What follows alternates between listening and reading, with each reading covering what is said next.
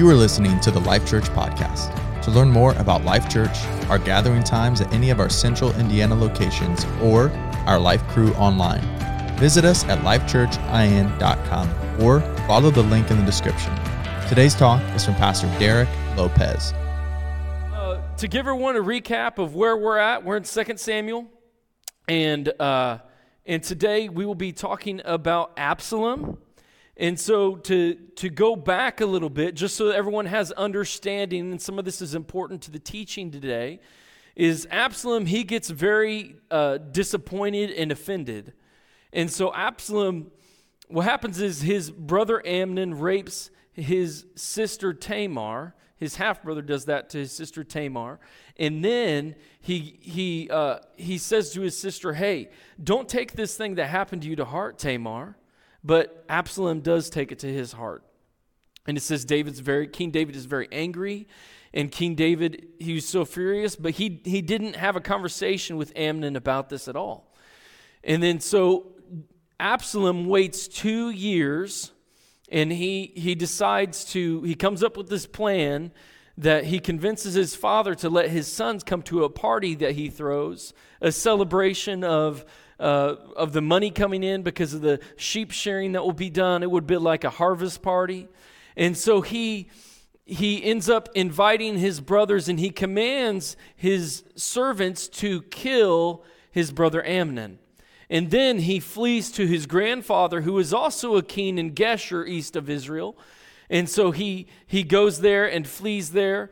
And it says that David was very mournful. He was very upset, and he pondered all of this.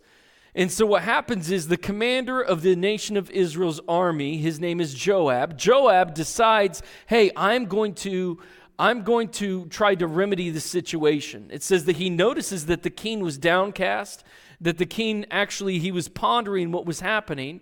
And so Joab says, hey, what I can do is I can come to King David with the story just like Nathan did. Now, the difference between the two stories is that one was sent by God to tell a story to Nathan to correct, and the other one was sent by man.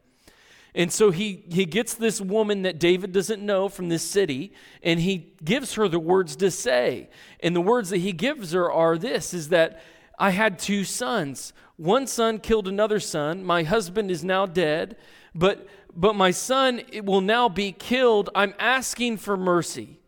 I'm asking that you pardon my son, king.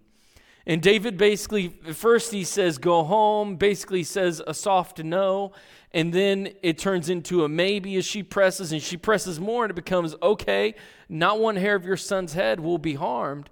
And then she turns it on King David and says, then why have you done such an evil thing in Israel? Why have you despised our nation? Because you will give mercy to someone you don't know, but you won't give mercy to your own son. And so what ends up happening is she pins David against what he has decreed. And so David finally says, okay, it is definitely Joab who's at the hand of this. And he says, hey, Joab, go ahead and get my son. Go ahead and get Absalom. But he must not see my face. He must not come into my presence. And so Absalom comes home. He went to his house, but he didn't see the king. And so that puts us where we're at now. But what we'll talk about today is the spirit of Absalom. And so when I say spirit of Absalom, you may hear that term. You might hear more often the spirit of Jezebel, maybe the spirit of Ahab. But what it means is it's somebody who takes on the characteristics of the person of Absalom. And so it's like when the angel appears and tells of John the Baptist's birth, how he'll go in the spirit and power of Elijah. Well, he didn't actually have the exact same spirit that Elijah had, but his spirit, he had the same characteristics as Elijah. And so it's the same here, is that many times a demonic spirit operates in a person, a person is influenced, maybe not possessed, but is influenced by the enemy with the spirit of Absalom.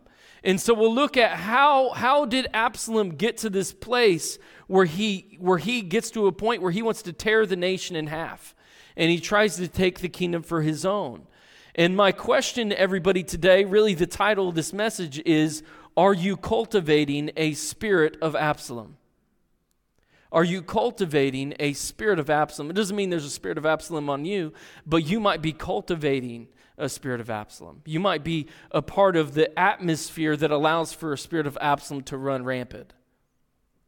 And so we'll look at this today, but where I stopped with the story, it leads us to verse 25, and it says this. It says, "In all of Israel there was not a man so highly praised for his handsome appearance as Absalom. From the top of his head to the sole of his foot, there was no blemish in him." Now, to back up for a minute before we speak about this verse, let me say that Absalom had this wound that I mentioned briefly. And this wound was a wound that was never healed. And so a person with the spirit of Absalom, where it begins, it doesn't mean this is necessarily that this is the end all be all if this happens to you, but how it begins is it starts with a disappointment where somebody else let you down, whether the expectations were reasonable or not. The fact that you were let down, it starts with this because what happens with Absalom is he sees my dad is doing nothing. He's not stepping in authority how he should and remedying this situation with my sister Tamar. And so he sees this disappointment of his father, how his father isn't taking care of what he should take care of. He's not bringing this thing and making it right. And so he has this disappointment, and this wound grows to a point where he says, okay, Dad's not going to do anything. I'm going to do it myself. The ends justify the means. I will be the judge. And so he gets to a point where he says, I'm going to be the remedy in this situation. And so then Absalom is dismissed, and he actually runs away, like I said before, but Absalom is not pursued by his dad at all. Now, I'm of the belief that it would have been better if King David just let Absalom stay exiled. It would have been better for everybody. But King David brings him back, but he doesn't fully restore the relationship, especially with the power and the influence that Absalom had. That was a bad move. And so we'll look at some of this today, but it says that in all of Israel there was not a man so highly praised for his handsome appearance, from the top of his head to the sole of his feet. So think about in the last 75 years in America of people who have been highly praised, extremely praised. And I want to look at two of them, and both of them are named and identified as a type of king. The first one is Elvis Presley. Can you put a picture of him on the screen? 1956, he came on the scene, and you all know his face, like famous. He was the king of rock and roll, right? Women would actually scream and pass out. They would want to be around him. They would want to hear Elvis Presley, see him with his dance moves. And then there's another king that came in the 80s. Here he is, Michael Jackson. Michael Jackson, a very controversial person, right? So has great songs to a degree, right? He has dance moves like no other person. The king of pop is what we called him. But both these men could not even go to a restaurant. Neither of them. Actually, Elvis, one time he was mistaken for a Elvis impersonator, and he just let it happen so he could live normal in an airport. Like these men couldn't go anywhere. They couldn't be normal. They couldn't live a normal life. Women would just scream when they saw them. They'd want to be around them. They'd want to be with them. Who knows? That's unhealthy. We can't live. We're not made to live to be praised. So this is Elvis Presley. Could you show? This is the before and after. This is near his death. Someone said, "Thank you very much." I heard that. But look at the difference. He couldn't handle what Elvis did. Was Elvis went ahead and went in fully to the flesh of the desires of the flesh. And I know that there's stories that he loved the Lord, that he would worship. He would worship at times near the end of his life with his team, and he would only allow them to sing worship and praise songs when they practiced near the end. But he couldn't handle the drug addiction. He couldn't handle the women. He couldn't handle the spotlight. He couldn't handle it. He gave in to the lust of the flesh and the pride of life. And then this is Michael Jackson. This is him in the 70s, and this is him in the 2000s. This is different than Elvis because Michael Jackson didn't live in reality. He got to a point where he didn't look like himself, where he mutilated his own face. He mutilated his skin color too. We were not made to be praised. And so the point in this I want you to see, because many of us, we won't be praised like they are. But sometimes we'll think about ourselves identified with our successes. We can't live in fantasy land. We can't live in Never Never Land, right? Where I don't want to grow up. No, we have to live in reality.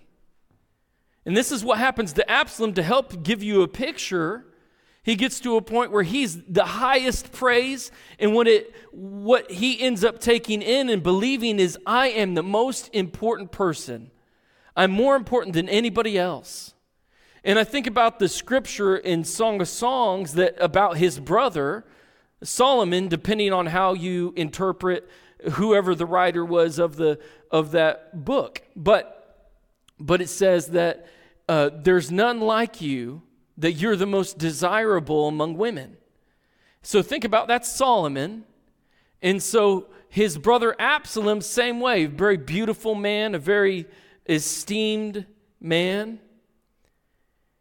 And he ends up taking this praise in. And you and I, if we don't worship the true king, we'll worship something counterfeit. We'll praise something that isn't real, like the king of pop, the king of rock. They're both dead and gone. Jesus lives forever. It's important that we identify ourselves not by our successes, not by our failures, not by the money that we make or we don't make. We identify ourselves that we're loved by the King of Kings, who is alive and reigns forevermore. Amen, everybody? So what happens is Absalom gets to this place where he views himself highly esteemed. And sometimes this happens in the spirit of Jezebel and the spirit of the spirit of Absalom that we're talking about today, is that a lot of times there's good looks that are associated with someone who operates in the spirit of Absalom. And so, but I do want to say that as we talk about this spirit, I don't want you necessarily to think about somebody else. I want you to think about your own life. Because Jesus said, hey, if you're going to remove your brother's speck from your brother's eye, first remove the log from your own eye so you can see clearly to remove the speck. Let's think about ourselves first, okay? And then think about the atmosphere that we're creating at home and our work and everywhere else. So it says that whenever he cut the hair of his head, he used to cut his hair once a year because it became too heavy for him. He would weigh it, and it weighed about 200 shekels by the royal standard. Okay, that's... Who does that? Who weighs their hair? That's a sign of an extreme narcissist, right? I'm going to cut my hair.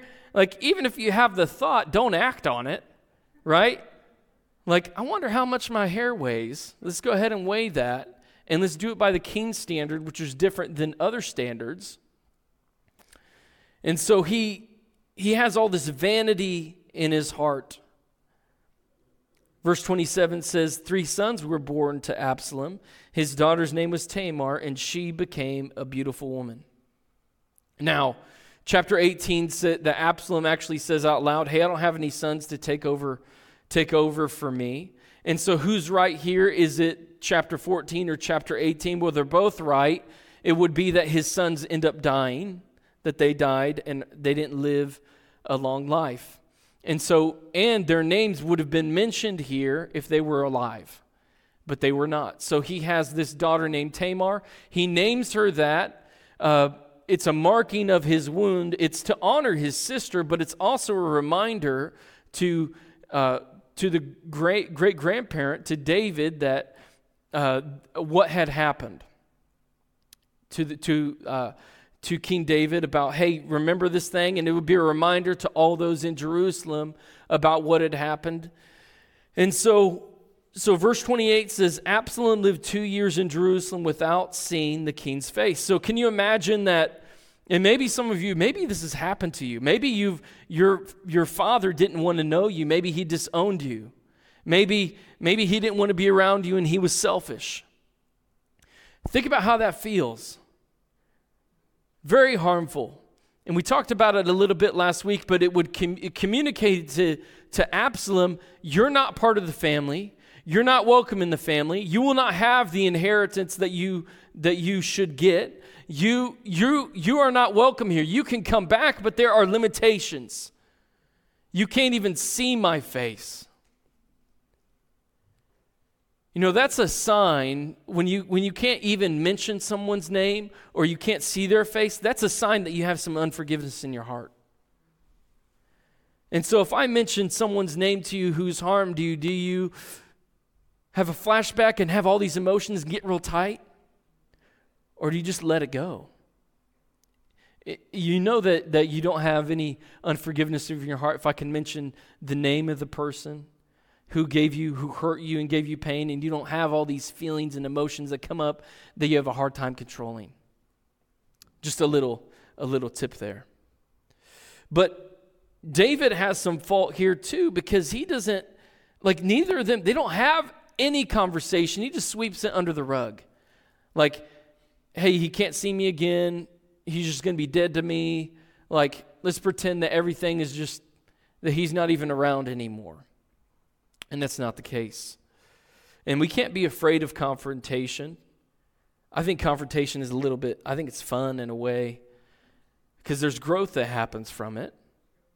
And I think it's really healthy. So I try to look forward to it, even if it's a conversation I don't want to have. Verse 29 says this, and this isn't about me. I didn't mean to make it about me. Verse 29 says, Then Absalom sent for Joab in order to send him to the king. But Joab refused to come to him, and a second time, so he sent for a second time, but he refused to come. This is very interesting to me because Absalom, I'm like, why couldn't he have gone to Joab?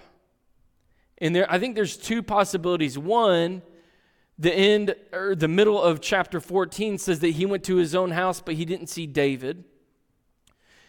And him in this portion makes me think that maybe he was under house arrest in a way, that they had an eye on him and he couldn't just go and come as he pleased. And we'll see this also in a later verse that's a possibility. But another possibility is that Absalom, that I think that because he has this vanity in his heart, because he believes he's someone who's super important, he has all these servants, people wait on him hand and foot, I think that he probably had to a degree a belief of, hey, he should come to me. I'm a ruler. I'm a prince. He should come to me. I don't need to go to him. I'm greater than Joab. He should come to me. So he sends him for him once, he sends for him twice, and then he retaliates. I want you to think about this for a moment. How do you respond when somebody tells you no? How do you respond? Do you lash out? Do you get upset, all in a fret, bent out of shape? What do you do? I know I can struggle with that too. Everybody can, but it's a good question. Because sometimes there, in all of us to a degree, there can be a narcissist. And we can make the world about us. And so I would ask that, and even if you suspect somebody is a narcissist, a good litmus test is tell them no. See what they do. Just for fun, you know? What will they do? Tell them no. Tell them no twice, 2 times in a row. See what they do.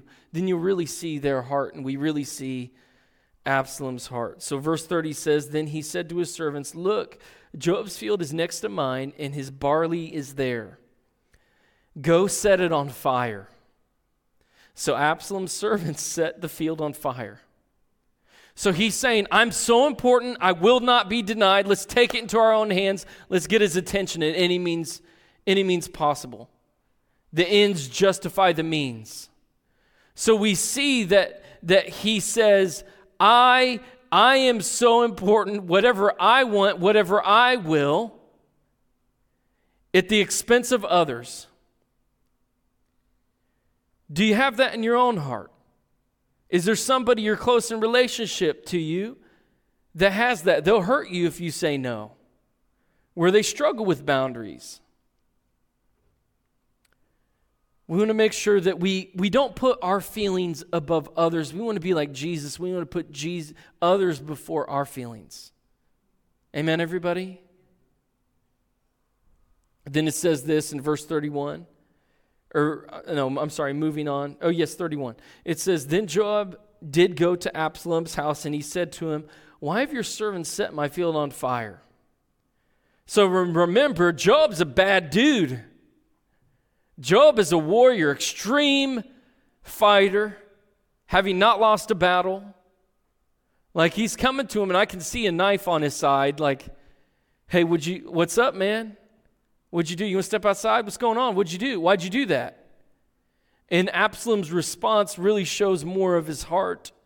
Absalom said to Joab, look, I sent for you and said, come here so that I can send you to the king. And then to ask, why have I come from Geshur? It would be better if I were still there. Like, he has this belief that he's better than everybody else. And he kind of pushes it to the side and basically says, you're at fault. Spirit of Absalom says, you're at fault, not me. You're the servant. I sent for you and you didn't come. And twist things on the individual and on the person. And so he does that. And he's basically saying, hey, if I wasn't restored, like I think he's saying, I had more freedom in Geshur. I had more freedom under my grandfather. Why am I here? Once alluding to the possibility that he was under house arrest to a degree, but we don't know for sure. And he says, now then, I want to see the king's face. If I'm guilty of anything, let him put me to death. So he takes it to this huge extreme. Verse 33 says, Joab went to the king and told him this, but the king summoned Absalom. He came in and bowed down with his face to the ground before the king, and the king kissed Absalom. Look, a spirit of Absalom will be an actor, like to get their own way. Like he came, he knew what he had to do to look like he had it all right. Have you ever known anybody that may have been like, hey, how'd you follow Jesus? How did you get in relationship with him? Okay, that water baptism thing, like what steps had to happen in that? Okay, you had to say that you believe in Jesus and they baptized you in water. I knew somebody who had done that before. And actually little girls who have done that. And they ended up having like demonic manifestations afterward because they hadn't really given their heart over to Jesus. It wasn't something that was real. It wasn't a real transition from death to life. Like, we're dead in our sins. We're alive in Christ Jesus. And so we don't want to come with a heart to our King like that. We want to come genuine with a heart surrendered. That's the hardest thing for everybody, is to come in humility. It's hard. It's hard for everybody to do that to an extent, but I love Phil Robertson. He just had that movie come out, The Blind. It was super impactful. They end up giving an opportunity for people to know the gospel at the very end. And he's sitting in the 70s, he's sitting with the preacher outside his camper. Just a spoiler alert, but I mean, he ends up coming to know the Lord one day. But Phil asks, he says, what do I have to do? Because he says, everything I touch goes to hell, and the preacher says, well, I'd quit touching things. first off. And he says, what should I do? And he says, well, Phil, you have to die. And Phil kind of looks puzzled. You have to die, and then you're born again. Then you need to be born again. And so Phil surrenders his life.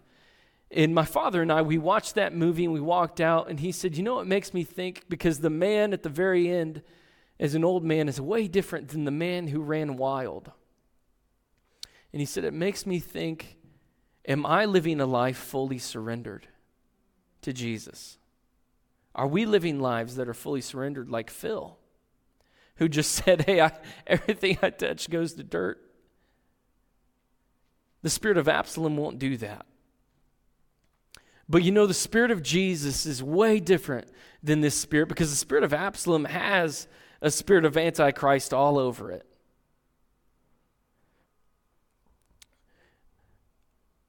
Absalom has open wounds, the spirit of Absalom. But the spirit of Jesus forgave those who wounded him. Jesus forgave them. Absalom thought he was more important than anybody else, but Jesus, he humbled himself as a servant. Absalom would not be denied, but Jesus denied himself rights.